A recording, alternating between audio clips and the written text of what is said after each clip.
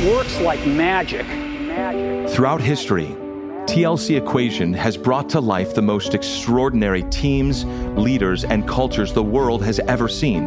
Words and ideas can change the world. From Aurelius to Roosevelt, Ford to Musk, Marriott to Airbnb, Olympians, Navy SEALs, and professional athletes. Limits, like fears, are often just an illusion. TLC Equation is timeless, industry agnostic, and a proven blueprint used throughout history by ordinary people who went on to architect extraordinary visions, impacting billions of lives. That goal will serve to organize and measure the best of our energies and skills. I am your host, Joe Musselman. Welcome to TLC Equation, the show that explores certain universal truths behind the greatest teams, leaders, and cultures on Earth. Powered by Caspian Studios, subscribe now to TLC Equation, everywhere podcasts can be found.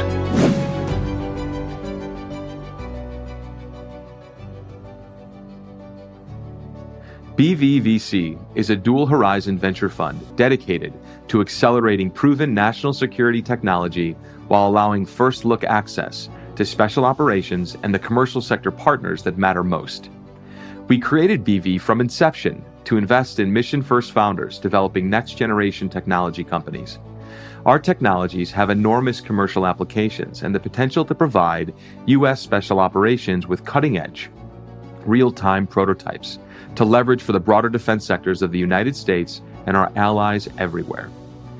BV targets early seed, early growth stage companies focused on the evolution from first adopters to mass market. In a world where innovation must collide with duty, there stand pioneer founders who envision a safe and extraordinary future for the United States and our allies. I'm Joe Musselman, founder and managing partner at BVVC. And throughout this production, I hope to share with you our mission-first founders who are developing next-generation tech companies with one objective: to reaffirm America's position as the world's leader in computer software, hardware, and smart manufacturing technologies. To know more about our commitment to reshape tomorrow, please visit bvvc.com. Let's reimagine defense to protect our future together. So one thing I noticed too in earlier conversations, you've mentioned before that you ignored podcasts for a long time. And so I love that because I did too for a very long period of time. It's like, I didn't know why I needed to do it. And I didn't know why it became such a big thing, but eventually I recognized that, like, if I want people to actually hear about the importance of something, I probably should do one or two. So I'm curious, why did you ignore it for a while? And then why now with Figure are you starting to come out of hiding from podcasts a bit? Yeah, it's a good question. I don't know. It feels like a distraction to building good product and shipping product. I think in the limit, like a company really exists does not like ship useful products and services. Me being on podcasts, too much, I think is like probably not hurtful to that vision. So we're trying to be more transparent with the public on what we're doing around AI systems, the robotics work, timelines, the intent of the program. And I think it's, helpful if I spend, less than 1% of my time here, educating the world on what we're doing. And just being open about what we're building. No, I love it, man. I think it's spot on. And your first two builds were so important to this build. And I just appreciate your time. We'll try to make this 1% of your time, talent, and worth it. And the way I choose guests, by the way, just for your essay, I usually try to find folks for two reasons. One, that I've invested in because I've clearly gone through a set of diligence on the individual, on the business, and I'm excited about it. And then two, people that I would absolutely throw my hands up in the air, quit my job, and go work for. So, and I love my job. So I don't want to be flip about that. I love my job, but you're doing something that is really special, man. So I'm excited to jump into the conversation and just to give you some background on where this came from. So our conversation today, it's more of a riff around an important equation and framework that I discovered that I call TLC Equation. TLC stands for Teams, Leadership, and Culture. And essentially, there are key drivers and variables that are always in play around a founder's journey. Vision, mission, values, principles, ethos, and then those attract extraordinary teams, leaders, and a culture. That's TLC Equation in a nutshell. And we only speak with founders and others who have shown to be absolutely exceptional in their thinking according to those key drivers. So I've heard you say, leading up to this point, vision, mission, values, vision, mission, values, vision, mission, values. It's something that you believe in deeply. So, you know, I that's why I wanted you to be part of this. And with every great founder, man, there comes usually with every extraordinary founder, there's usually a meaningful origin story around the founder itself. So let's start off by just saying, you know, tell me a story that helps our audience understand who you come from. So I was born in the Midwest. I grew up in a small town in Illinois. Hey, I'm speaking to you from Chicago. Nice. That's great. Yeah, we grew up on like a third generation farm, like raising corn and soybeans. So grew up working pretty hard. And, you know, like my family, parents were just very entrepreneurial. And I kind of knew from a young age, I just wanted to go off and build things. And that's what made me, you know, I really enjoyed that work. And, you know, starting in high school and college, I started building software companies, you know, internet companies. And that was just like, you know, fun, just like enjoyed, you know, building stuff, shipping things, learning, iterating. And that basically rolled into like 10, 14 years in building internet companies. And then I sold my last software company called Vettery in 2017, 2018. And that's when I got into AI and hardware. Yeah. Well, let me ask you this. I want to poke a little bit at that. So a lot of folks, one, you're from the Midwest, so go Midwest. We hear the constant phrase of Midwestern values often. You grew up with two farmers who were entrepreneurs. What does that mean to grow up with two parents who are farmers and entrepreneurial? A lot of people do not understand what that means if they don't come from the Midwest. Like growing up, waking up on a farm, doing, you know, serious collateral duties every single day for your parents' business. So I'm curious, what was that like growing up with two parents who were farmers? Yeah, it was great. I mean, my parents are great. It was definitely, I think it definitely helped instill like a pretty strong work ethic. I would say we woke up early. We were put to work basically when we weren't at school, things like that. Yeah. I think, definitely, I think Midwest has like really good people, good values. Yeah, I mean, I think it taught me a lot about working hard, and it taught me a lot about, I think in some way, entrepreneurship. Like you got to go out and get your hands dirty and go build stuff. But yeah, it was great. I mean, it was definitely very different. Like culturally, like I grew up in like a dry town in the Midwest. You know, like extremely religious like area, and like I think there was like less like 800 people in our town. So like, going from that to like college and, now like lived in New York for quite a long time and now in Palo Alto in California, like is a very different world. Yeah. I love that. I love talking about, the kind of the origin story of teams, leadership, and culture for founders. The first team you were a part of was your family. The first leader that you followed were your parents. The first culture that you were a part of were your family, your extended family, and the people that were closest, nearest, and dearest to you. The one thing I get obsessed with is that first part of the equation when I talk about vision and that point of inception. You've mentioned before that you were interested from a young age on aspects of the business at Figure. But how did those early interests in your life from your first two companies, how did they layer into preparing you to the inception moment of Figure? To me, that's one of the most fascinating moments is when you realize that the two businesses you built before this perfectly prepared you for what you're building right now. When was that moment of inception?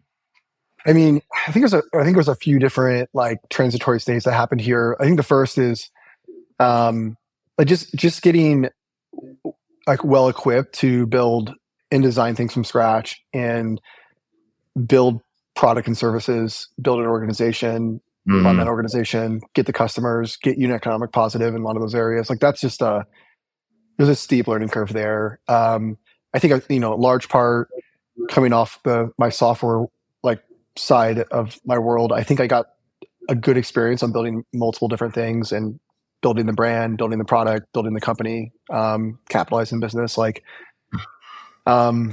those were like, I would say really good experiences overall. Selling my software company was probably a pivotal milestone where I could afford to do things in like maybe what we call deep tech now.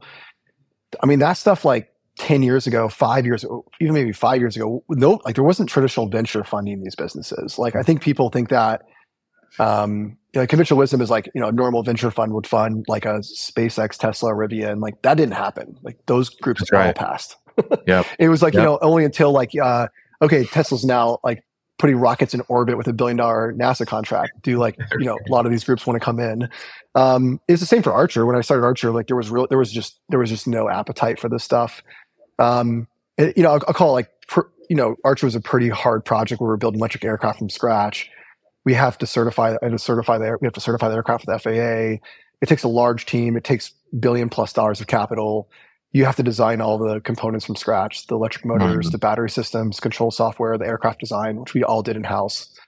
We designed at, now like 5 generations of aircraft that are designed at Archer. So like, that, and then coming off of software, I had to like convince everybody that I could do that. So I think, the pivotal moment was I could self-fund that first part of that journey and demonstrate my ability to build aircraft, build a team, and understand hardware. And that was another steep learning curve I think I went through in 2018, 2019, 2020, where I actually could demonstrate my ability to actually build and deploy hardware, and software hardware, I would say overall. And I think, the experience there in hardware and shipping, like getting product out the door and being able to like actually kind of control my destiny from a capital perspective, I think is maybe enabling me to be able to work on the Figure project here, which is a very difficult project where we have to design basically a humanoid robot from scratch. We have to integrate AI systems into the robot basically from scratch. We have to do that on a timeline that's like somewhat tractable. We can't wait 10, 20 years to put a robot into the world. We have to do that in the single digit years.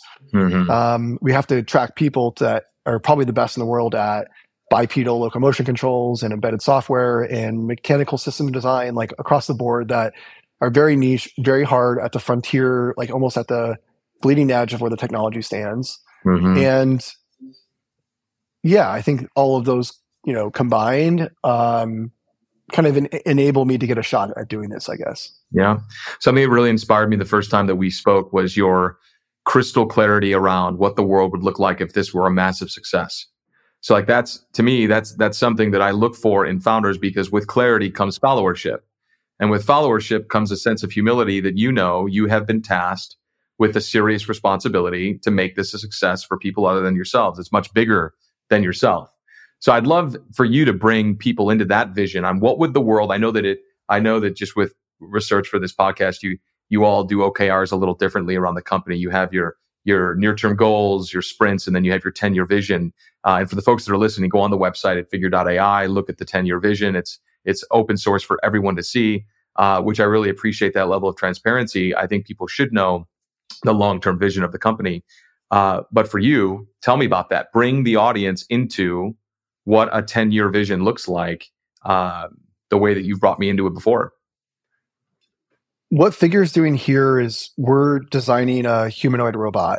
A humanoid anthropomorphically has a human kind of form. So we have legs that can walk around. We have arms and hands that can grab and move objects. We have camera, computer vision perception system that can see the world and understand what's happening. And we have AI systems on board that can teach the robot how to do things.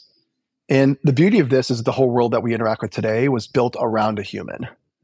It's not as if like the human's the best form factor. It's as if the whole operating system that we live in the physical world was built so that we can interact with it with the human form. We have doors that we walk through. We have stairs. We have specialized tools and machinery. Like it's just we set up this world. We built this world so that we can work with it.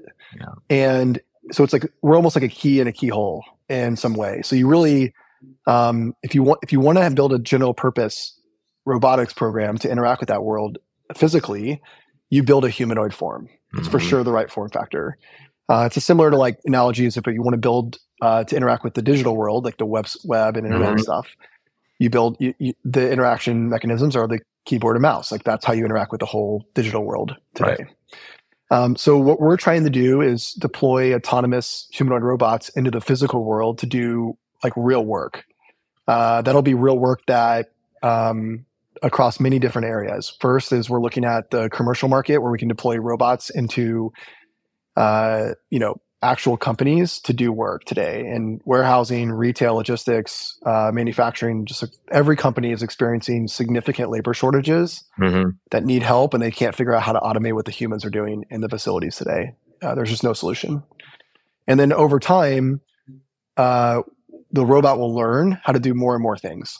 It will learn by just looking, interacting with the world, and collecting data and training that across our AI data engine. We will, over time, be able to put humanoids into the home that will do everything physically that you don't want to do today.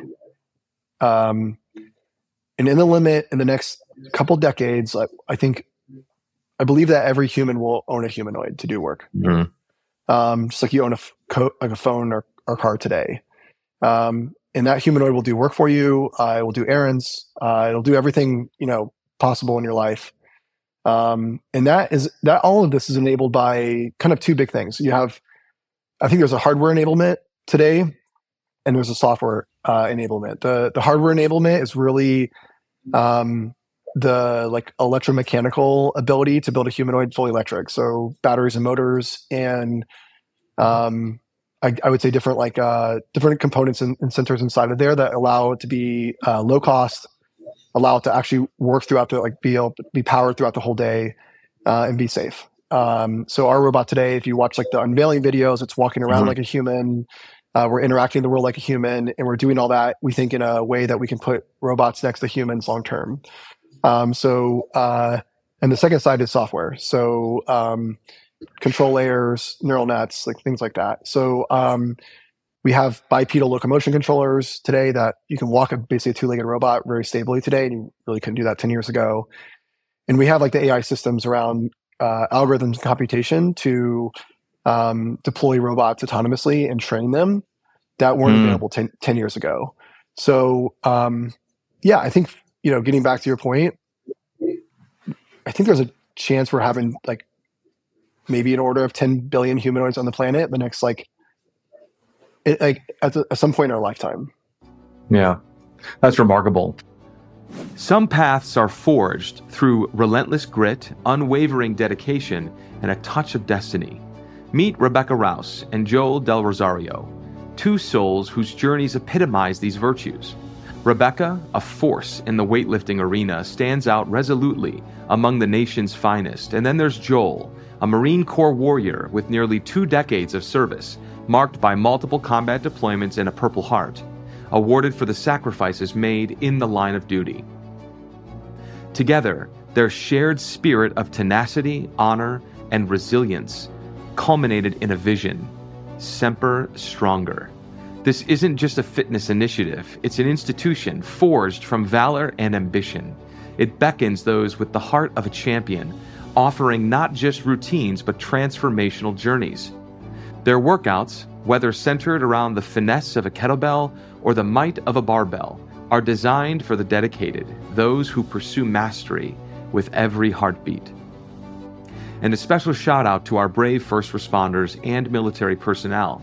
Semper Stronger reveres your dedication, crafting a regimen that's every bit as resilient as you are.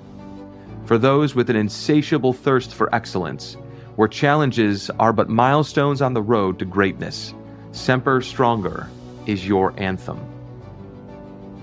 Join their legacy. Immerse yourself in excellence at semperstronger.com and connect with them on social media at Semper Stronger. Thinking of a commercial robot versus an in-home robot, I know these are far apart from each other from happening, but mechanical design, locomotion, sensing, perception, processing, computation, all these things, how do you take those into consideration to potentially be different from the one that you see in a warehouse versus the one that you see in a home? I think it's the same exact hardware and software systems. I think everything's the same. Mm-hmm. You really want the like holy grail in robotics here is designing a robot with a universal interface. Like we basically want to design a robot that can do many useful things with one piece of hardware. That's just missing today in our lives. We're building all these like specialized things across the world. We will continue to do that. In a lot of cases, it makes more sense than a humanoid.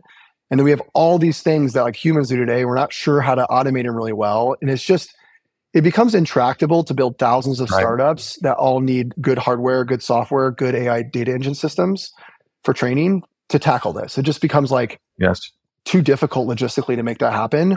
You really want to invest behind a general purpose interface. And the humanoid is the right form factor to do that in.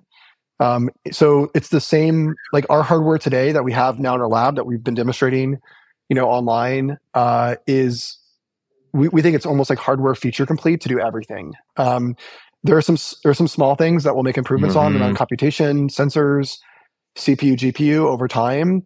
Like we'll continue to iterate. And I think there's probably maybe some iterations on the hands to do like fine grained dexterous manipulation. Like, we have hands today that will work in industrial solutions, but likely not the right hands to cook you dinner in your home. But largely we think we're hardware complete to do everything a human can do long term today. Yeah. It's when I walk around warehouses, when I go through a newly minted Amazon warehouse, when I go through a 3M shop, when I go to a Tesla factory, when I go to any automotive factory, less and less humans, more and more robots. And obviously I know that, folks are having a very deep conversation all over the world regarding labor, the shortage of labor, in these kind of labor intensive jobs. And people are scared they're going to be losing their jobs. But I see this, you described it beautifully in an earlier conversation. You talked about the X-axis, the Y-axis, and the Z-axis.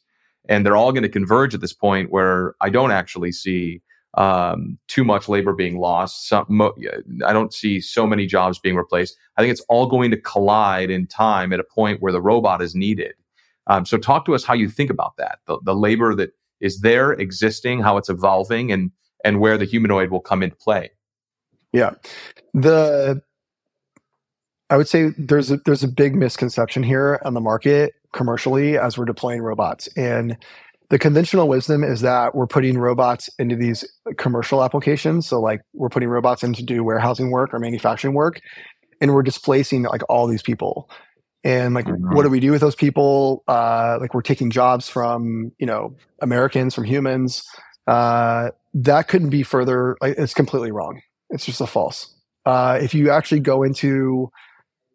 walk into a warehouse or manufacturing facility today, what you're hit with is an enormous labor issue where 100% annual turnover, $8,000 per new hire in costs, 15% of employees don't show up today, extremely unreliable labor that doesn't want to actually do the application and do the work. If you look at the macro environment, we have baby boomers that are retiring out of the labor force. There's about 3.3 billion humans working today in the world. Baby boomers are a big chunk of that, retiring out. And then on the bottom end, we've been having like one child per household, which is under the replacement value for humans. We need a little over 2 kids per household to maintain like the amount of humans on the planet. So our labor force is shrinking. We have 10 million open jobs in the US that nobody wants. Nobody wants to do that work. So we walk into a warehouse and manufacturing facility, they're struggling every day with like how to get this work done so they can get product out the door. It's not as if we'll take jobs. They can't even find people to do this. The work is also very dull, dangerous, and a lot of times dirty. Like it's just unloading things out of a truck when things are falling on you. It's in a warehouse with no AC and it's 120 degrees. The conditions are just very harsh. You're walking 10 miles a day. You're touching 50 objects an hour. They're losing people to Ubers instead, where they're making just as much money sitting in their car, driving around in AC. Mm-hmm. So there's this enormous problem that's happening. It's happening globally. And what are we going to do? Like, what are we going to do to help grow the economy? What are we going to do to help bring costs down globally? If a humanoid is able to be deployed to do this physical work, the majority of goods and services prices are driven by human costs. Like even machinery in a lot of ways is this derivative product of human labor. Right. So, if you have a humanoid doing this, it's relatively inexpensive, and you have a lot of them doing it. It should have over time a tremendous impact on lowering the prices of goods and services, which is it's ultimately how everybody becomes wealthier. If we can ultimately bring the cost of goods and services down, it means there's much more abundance for the world in terms of those goods and services globally. So what we hope to do here is deploy robots into the physical labor market to help with that labor shortage, to help do the jobs that are hurting people that people just don't want to do today. And then over time, be able to scale into consumer applications, which is for us, like how do we put humanoids in the home? How do we help colonize space? And then how do we help care for the elderly? I think those are all tremendous industries that humanoids will play a very significant role in the future. As an investor, I sit back, I look at a lot of stuff, hundreds of deals all the time. And sometimes businesses just don't find the right timing with the right market. How are you so certain that this is the time for this right now, this idea? It's meet the moment. You're going to push it into reality. I'd love to know how you thought about that. Axiomatically, it all tails back to the product can be built and shipped. Yes. We're not sitting here right now waiting for some technology to be invented or trying to invent some technology the world's never seen to make this happen. It's not the case. You can come in our lab right now and you can see a humanoid walking around, grabbing objects and moving them around very close to human speeds. Right. And doing real application work, which we haven't released all that work, but we're doing that right now in our facility. You can now see if we make a bunch of improvements very fast, how that's going to go from doing that pretty well to doing that extremely well, and how we're going to integrate, consume the computer vision data and sensor data off the robot to train it better every day. And so it's like this, it's like this logarithmic improvement that we're making here over time. For us, it feels very easy to see. The difficulties will be, it's a very complex product, and making it reliable all day autonomously is a tremendous hurdle. But we have not in this world today seen a useful humanoid doing something that you look at and say somebody would pay money for. That's never happened in history. And we're doing right now in our lab what is the early innings of that right now, where you can see it done end to end autonomously. And everyone who's listening needs to know that you went from 0 to 1 robot in under 12 months. I think that's super important. That's never been done. I cross-checked it. No one's created something like this in the world, in the history of the world, in 0 to 12 months. So I'm very proud of you that you've done that. And to get more of the mission focus, the mission centric stuff, you talk a lot about highly capitalized, recruit top talent in the world, work hard, and everyone needs to be fully committed. And then there's a chance to build the world's largest business. I love the way that you've phrased that in the past. In one of your first businesses, you did around 20,000 interviews. So I think that, layering that on recruiting for top talent, and that it goes to show you I'd love for you to talk about the talent that you've recruited to date and why I believe it's 58 out of the 60 people that you've recruited can code and are engineers. And then the 2 people you've brought with you are from other organizations that I'm sure you trust near and dear. So talk to us how the early composition of the team, the leadership, and what's growing there at Figure. We have right now, I think, 63 employees here. Almost everybody here is an engineer. And our culture is such that everybody does work. Directors, CTO, myself, we're all either CADing or coding all day. Yeah. So we don't have like a hierarchy where people are managing other people and sitting around doing 360 reviews every week and doing 101s. Like we're building and shipping product. The entire organization was structured to ship product and ship product fast. And that's ultimately how we're going to have the biggest impact in the world. Our big impact in general is shipping useful product and services into the market that are actually helping mankind. Like we really want to do that. Yeah, I love that. The only way we can do that is we got to move fast and we got to solve the problems and it's got to work. We don't have like a limited time. Like this is not like a come to work 40 hours a week and we get there. Like we will, if that's our philosophy, we will, the program is too difficult technically and we will certainly fail. Yes. One of my favorite quotes around talent is we recruit for talent with character and not talented characters. And so the best candidates for your executive team must understand this and understand integrity before they even got to you. So how do you qualify and quantify for character? How do you interview for that, getting to the core of some of the folks that are working with you? Yeah, I think, we really spend a lot of time here on the recruiting side. I would say almost like too much time. My CTO was like with me a couple weeks ago. He's like, I just think you're being a little bit too picky here with some hires. Yeah. Like these are really good, talented people you're bringing in, like the top PhD, candidates, the top roboticists at X, Y, and Z company. And he's like, we're just like, and talent is extremely important to me, bringing the right folks in and aligning that talent to what we're doing here.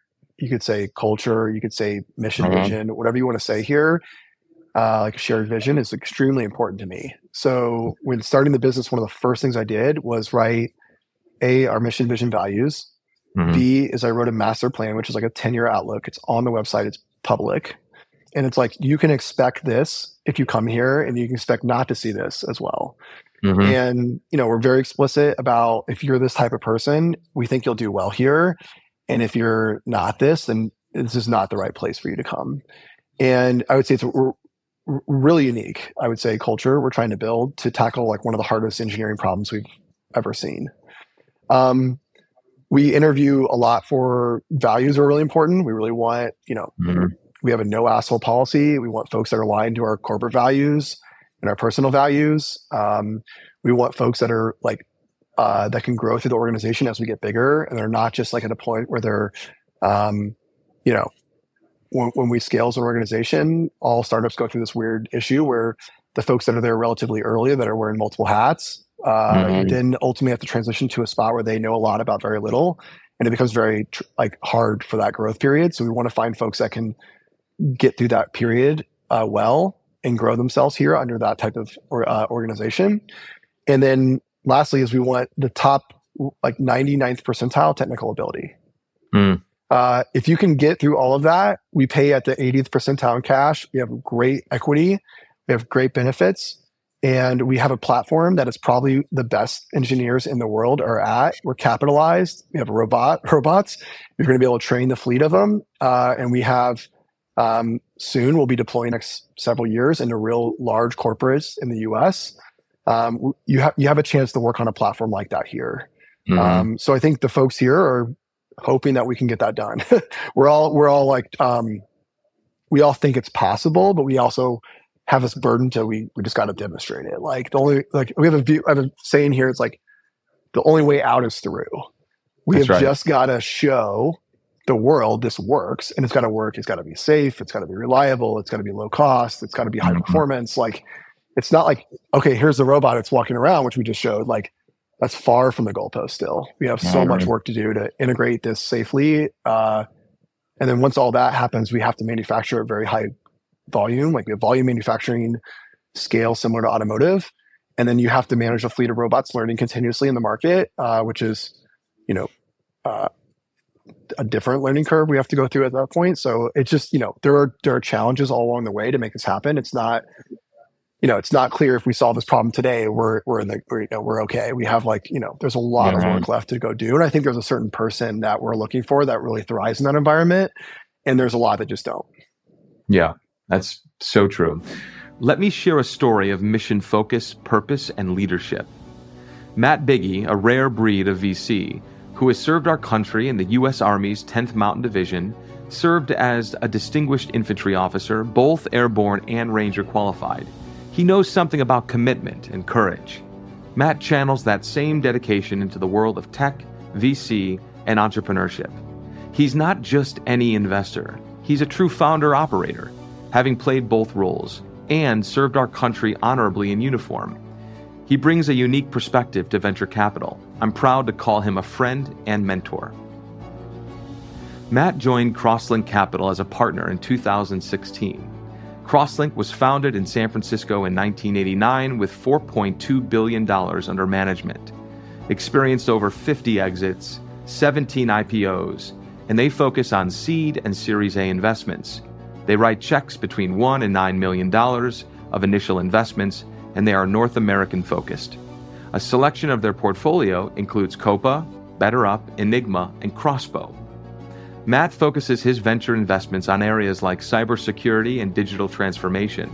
He has experienced successes like Veridin and CloudShield, but most importantly, his reputation among founders is rock solid. Matt is behind numerous success stories in the tech landscape, with an impressive portfolio of category-defining companies. Crosslink and Matt's impact on the venture scene is profound. I'm grateful to know him, work with him, and learn alongside him and the team at Crosslink Capital. Matt is a passionate baseball fan and dedicates his time to the Honor Foundation, where he assists special operation veterans in transitioning to the civilian world. To learn more about Matt and Crosslink Capital, please visit crosslinkcapital.com. You are hyper-focused, vigilant, and obsessed with shipping product. Product. Where in your tenure of a builder did that become, it sounds like there's a lesson there. There's a learned experience about focusing on just shipping product. When did that happen to you? This is something that really confused me, and I think confuses everybody in the world, where people feel like, being successful in your career and all this means like you're managing people, you're in the side like office corner suite, you're wearing a suit every day coming in. Like that is just couldn't be further from what's really true, like the worldwide right now. Most companies are getting eaten by software, by AI, by new startups, like everywhere in the world. And for me, one of the probably the most important things I've learned in my career is that the best folks at this stuff are the folks that are at the core thinking about the first order engineering and thinking about the product and spending all their time on it. If you look at the best CEOs and the best builders in the world, they are not the person that was like the CFO that got the CEO got fired and he moves up. They are the person that can go in and they can have a big hammer. They have a lot of conviction behind an idea. They really believe in that, and they force their will to make that product unbelievable. Steve Jobs, Elon Musk, Jeff Bezos, like these are like the best folks at what they do in the world. And I think for me, that became really apparent in my software days where like, that's really all that matters. It doesn't matter getting the TechCrunch article. It doesn't matter about, this, like going to this event, presenting on stage, podcast we talked about when we first started, like how important that is. Like we're on here now, right? Is that like, what is my time here for an hour and a half versus like getting back on the floor and enabling my team to get better and unblocking things for them and solving problems? Like, I think this is probably the biggest secret, well hidden in entrepreneurship, is that the best people in the world can get their hands dirty and they're really good at it. And there's very few people in the limit that can demonstrate this reliably over their career. That's right. The absolute alignment is something I talk about a lot with founders. And if I were to go up to anybody at this company right now behind you, walk up to a desk and say, hey, what are you working on? And do you know what you're working on next week at Monday? I have a feeling they would tell me exactly what they're working on next week at Monday and where they hope to be. Because I always say that leadership trickles down. So I'm pretty sure you're crystal clear on that as well, just as your folks are. How did it get that way? How do you trickle down the level of focus that you have down into the organization in a very tactical way. Like, I'd love for founders to understand and learn from you how intentional you're being about the practicality of knowing what we're doing this Monday, next Monday, and then 5 Mondays, our company's going to look like this 5 Mondays from now. Yeah, I would like to say that I woke up one day and I knew all the answers. Right. And I've been doing this for a long time. The truth of it is that I failed and learned from those failures for 20 years. Mm-hmm. And I was very bad at some things a long time ago, and I'm still bad at some things now, and I'm trying to get better at all those things. So I've learned from all of this. Like, I've learned from capital raising, building product, building teams, recruiting, retention of those talent, culture, how to scale an organization. Like, Vettery went from 30 to 300 in 9 months. Archer, I went from 50 to 500 in like a year. Spun up an organization here in 6 months at Figure, 40 people within 6 months. And then we deployed a robot in under 12 months that was walking. Like, so I think that was like, and not an overnight success. I think my focus now and the intentions, I guess, of what I do here at Figure are fundamentally an output of all of those like life experiences that I've had building and the overall, the overall lessons that my overall kind of gut feel, whatever I think is the right thing to be spending time on. But I would say everything here comes back to like, what is the goal and the intention? Like, what is the shared objective across the whole team? Do I know that? Does my team know that? Like, do we have like a shared understanding of that experience? If my team can understand that, my team can get it done. My team doesn't need one-on-one. We don't do one-on-ones here. We don't sit around and ask how it's going. My team, like, they're the best at what they do. They need to know what to do. As long as there's a shared understanding of that, we can get this. We can get this done. So we spend a lot of my time making sure we have this common vision. So we set like long-term goals, which you can read on the site. It's the master plan. I wrote about it. No secrets. We set annual goals here.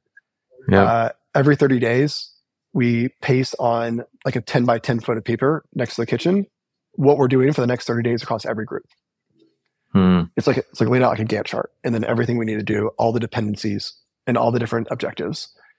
Every week, we demonstrate internally, do an internal demo to me where the product's at, and I want to see it. I want to see the whole system brought up and what it looks like.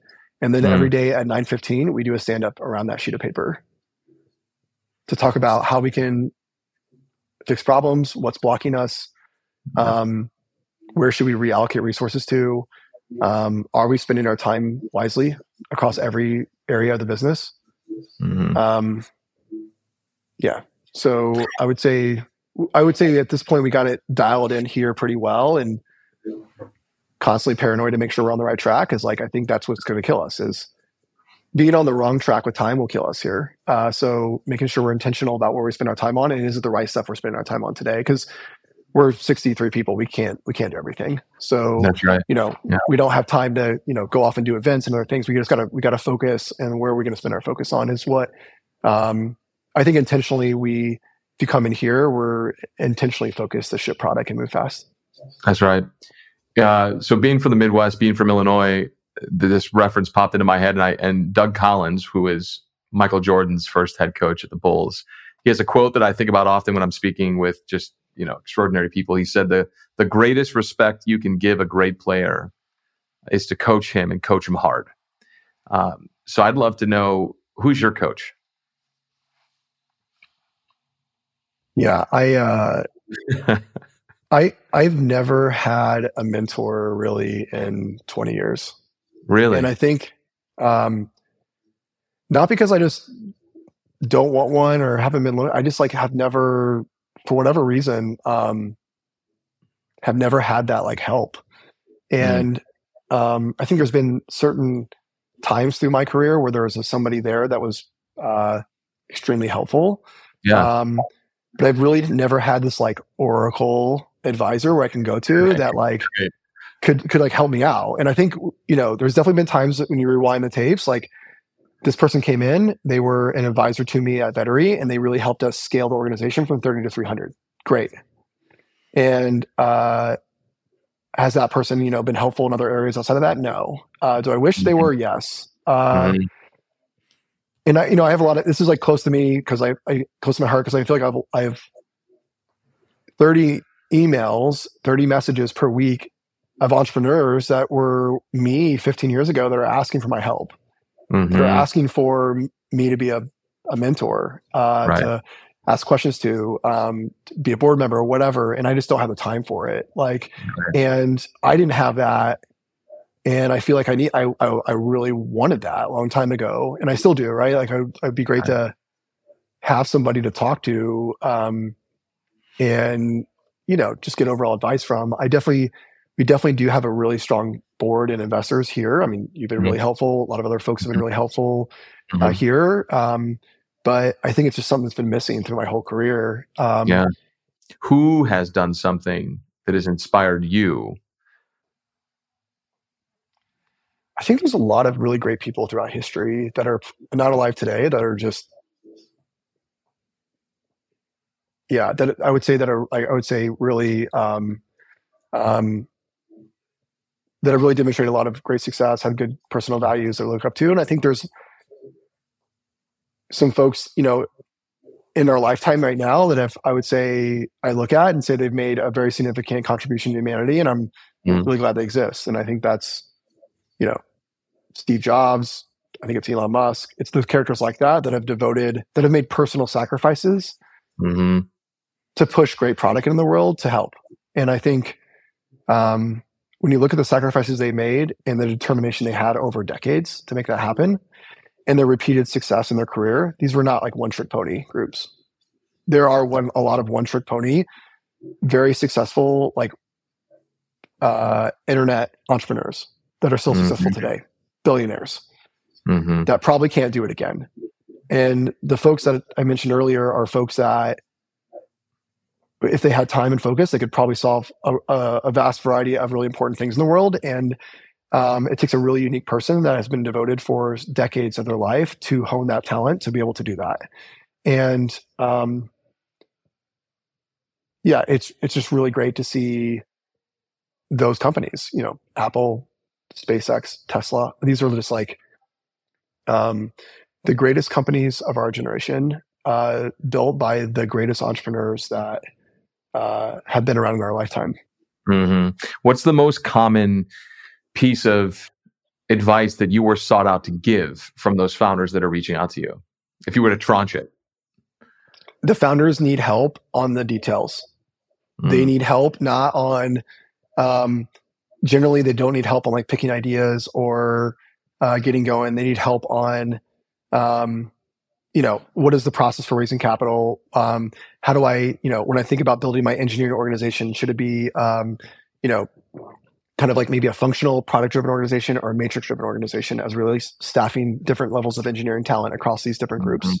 I would say there's a high degree of variability across all those requests, but they just want technical help on, I have a certain area. How do I scale my B2B sales process? How do I build an engineering organization that can tackle this?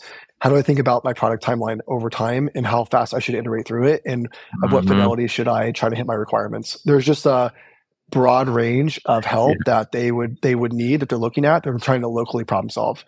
And those are things that in my life I've come across that I have sometimes made big mistakes on. And sometimes I've made the right calls on and have learned that can be helpful. The problem a bit becomes, if I tell you the answer, is that net beneficial for an entrepreneur? And I think at this point in my career, versus them finding it out on their own, right? You have to get really good at idea generation, and you have to get really good at solving problems, because that's your job as a CEO. Your job is not to sit back and, your job is to solve problems every day. And you basically have this funnel of all the worst problems floating to you.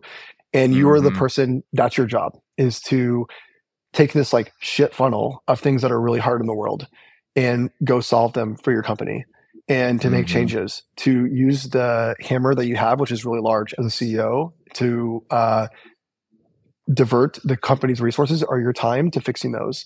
And I would say these are things that an entrepreneur, a good entrepreneur, has to be able to to recursively identify, solve, evaluate, and then replan themselves as an agent, or else you're in the limit or just not going to be able to do this long enough. That's right. So I think in some way it's like you kind of want to throw an entrepreneur in the woods, and they need to figure out how to feed themselves and fend for themselves. That's what will make a really good entrepreneur. That's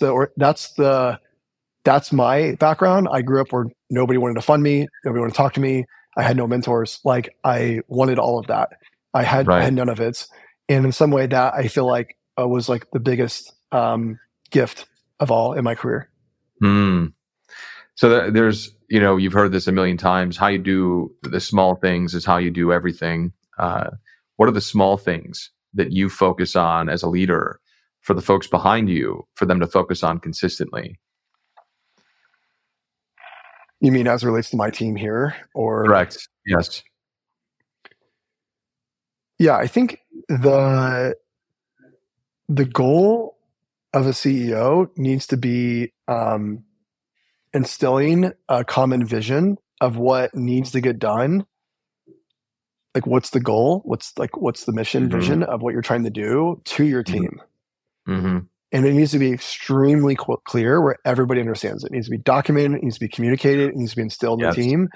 If the best folks in the world that really that care, like this intangible aspect of caring what you do, and they can problems local, low level trade-offs are extremely challenging. You have to have like this system mindset to say, well, if I add this part to the system, it's going to be net beneficial for a mechanical engineer because it's going to solve this mechanical problem I have in the hand, but it's going to increase mass. It's going to make the robot heavier. It'll be harder to manufacture. It's now a single point of failure in the system. I have to procure that. I have to maintain it. I have a BOM cost now, a supply chain to go by. Like, it's just a lot of bloat in the system. Yeah. So you really want to train everybody on how to be basically what I call like a chief engineer in the system. So how do you become like a mini CEO of all these different areas? And I think that's where you build the best organizations, and people really thrive in that environment. And it's, I would say, extremely difficult to build an environment like that as a company. That's kind of where everybody hopes they can get to. That that I would say extremely challenging to get to, and extremely challenging to maintain or make better over time as you're growing, if you're growing the organization. So shared moments are obviously, a lot better successes in shared moments are much better shared together. And as soon as you got a team on board, how do you celebrate wins at the company with one another?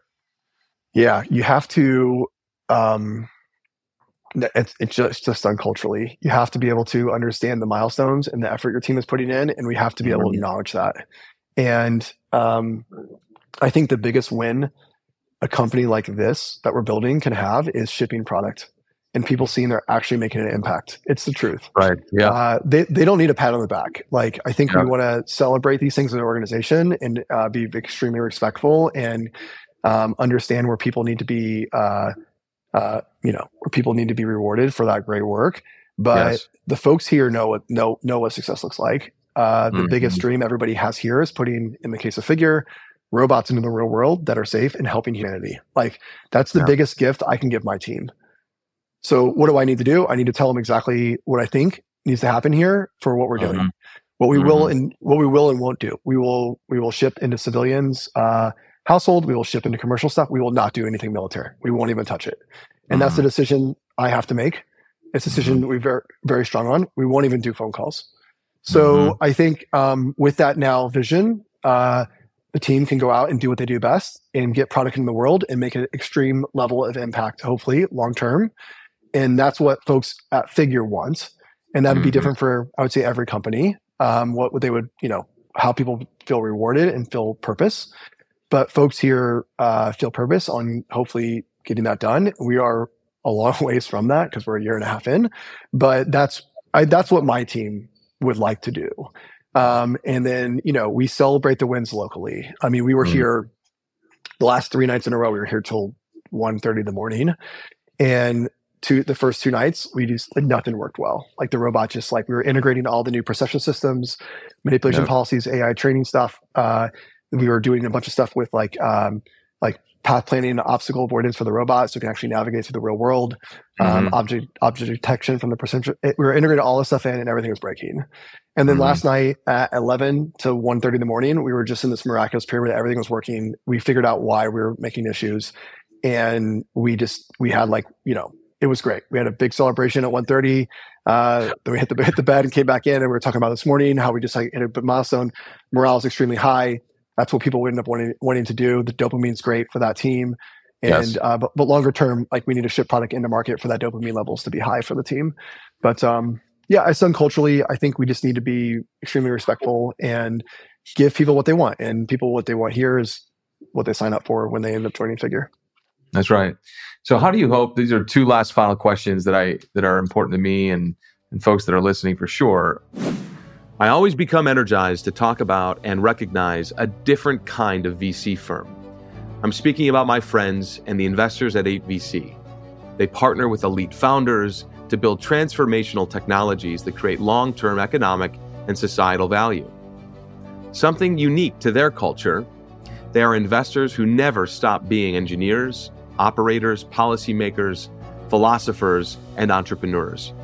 They are equally fervent realists and optimists, with an irreverence for convention and reverence for wisdom. So then enter a friend, Joe Lonsdale and Alex Moore, both friends and teammates who I've known for nearly a decade. And on a personal note, Joe and Alex were among the very first VCs to back my first mission at the Honor Foundation, or honor.org. Joe hosted events at both his home and the firm to support special operations in finding careers inside of the technology space. Joe Lonsdale is not simply a successful investor, but someone who sees beyond the horizon. He was a co-founder at Palantir, and now we are invested alongside each other in companies like Anduril and Epirus. Joe has crafted a legacy, making indelible marks on the defense and intelligence landscapes. Yet the chapters didn't just end there. He has founded and co-founded other such stories as Opto Investments and Adepar, who oversees a staggering $4 trillion, and OpenGov, which seeks to transform the civic space. Joe's investments are a testimony to a relentless pursuit of transformative change. Also, I admire some of 8VC's values. And the values that emerge from this narrative is take it personally. Our work is our art. And second, stewardship and patriotism. We believe in the American experiment, that its ideals are worth striving for and its people and institutions are worth defending. At 8VC, it's not just about the destination, but the journey. The stories of those who dare, those who dream, and those who defy. To learn more about my friends at 8VC, please visit their website at 8vc.com. How do you hope the world looks at your life's work many years from now?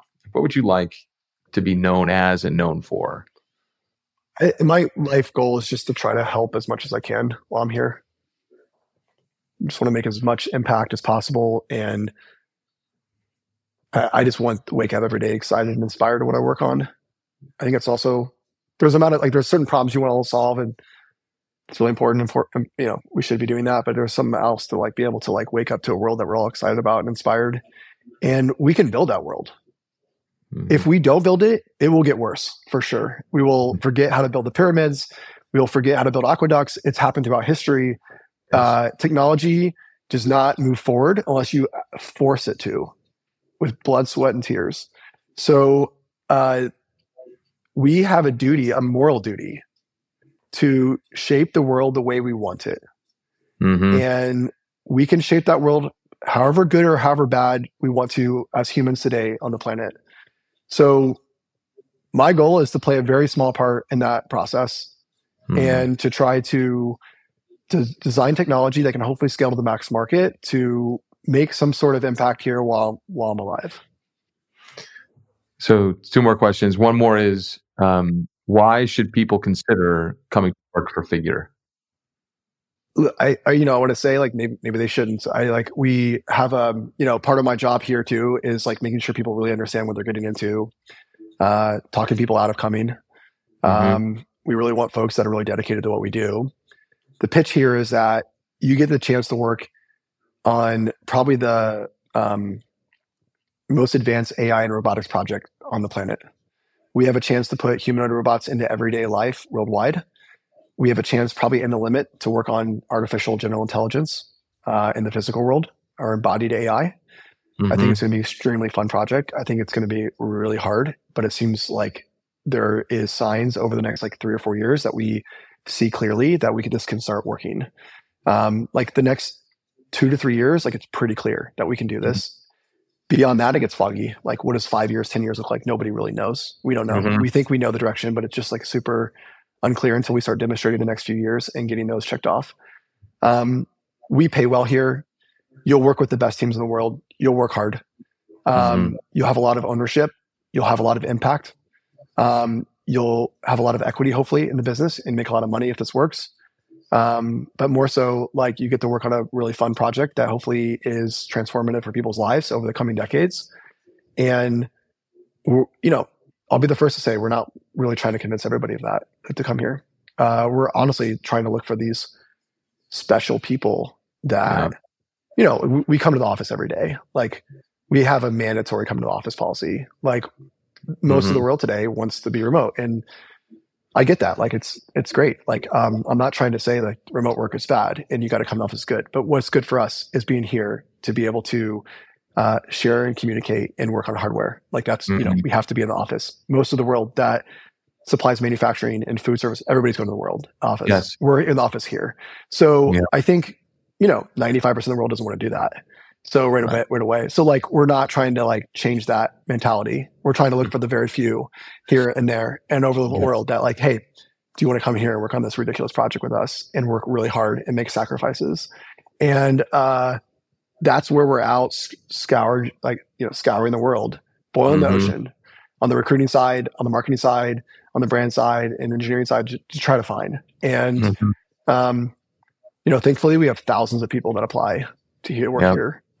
And we have what we think is probably the pick of the top engineering minds in the world, whether they're coming from Google DeepMind, Boston Dynamics, Tesla, wherever. They're coming, Apple SPG, they're coming from the best groups in the world.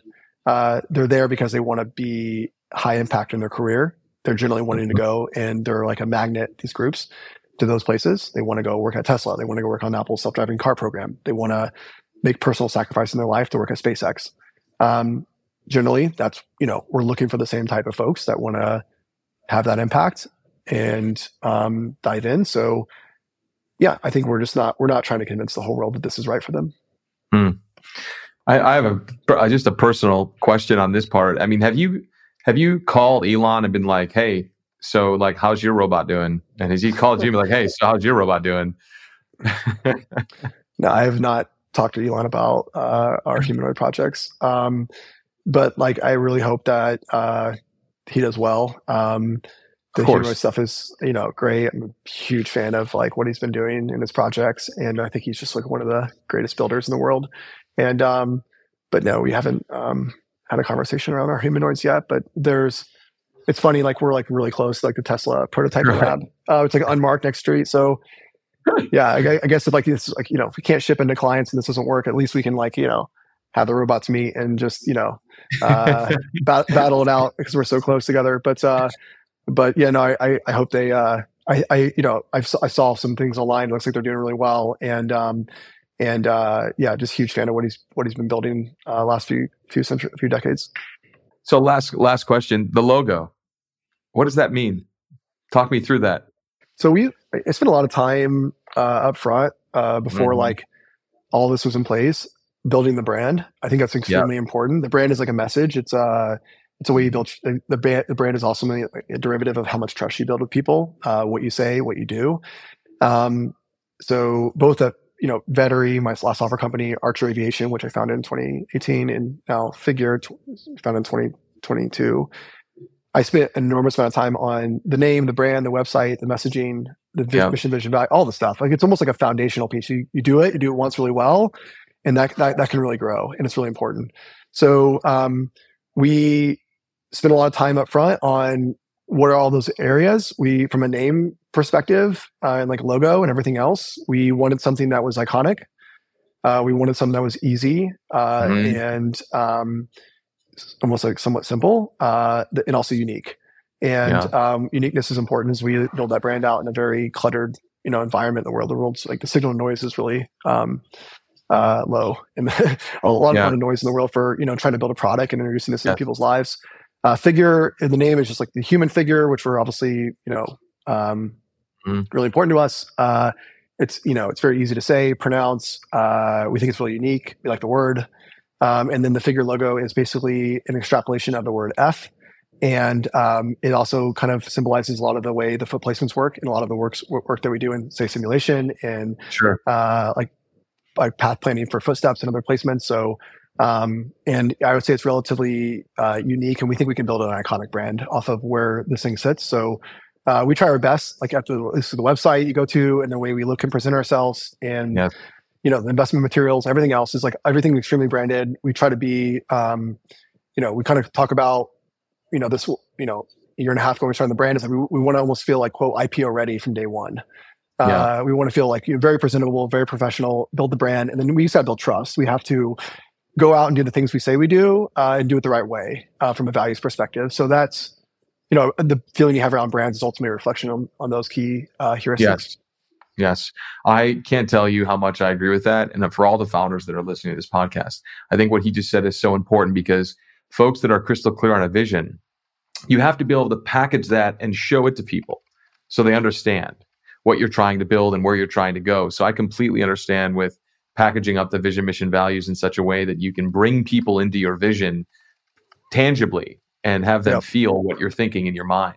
Well, I certainly can't wait to get to work on behalf of the company. Brett, thanks for your time today, man. I know you're anxious to get back to the warehouse floor, and I can't wait to come and visit you guys out in San Francisco and get to meet the bot itself.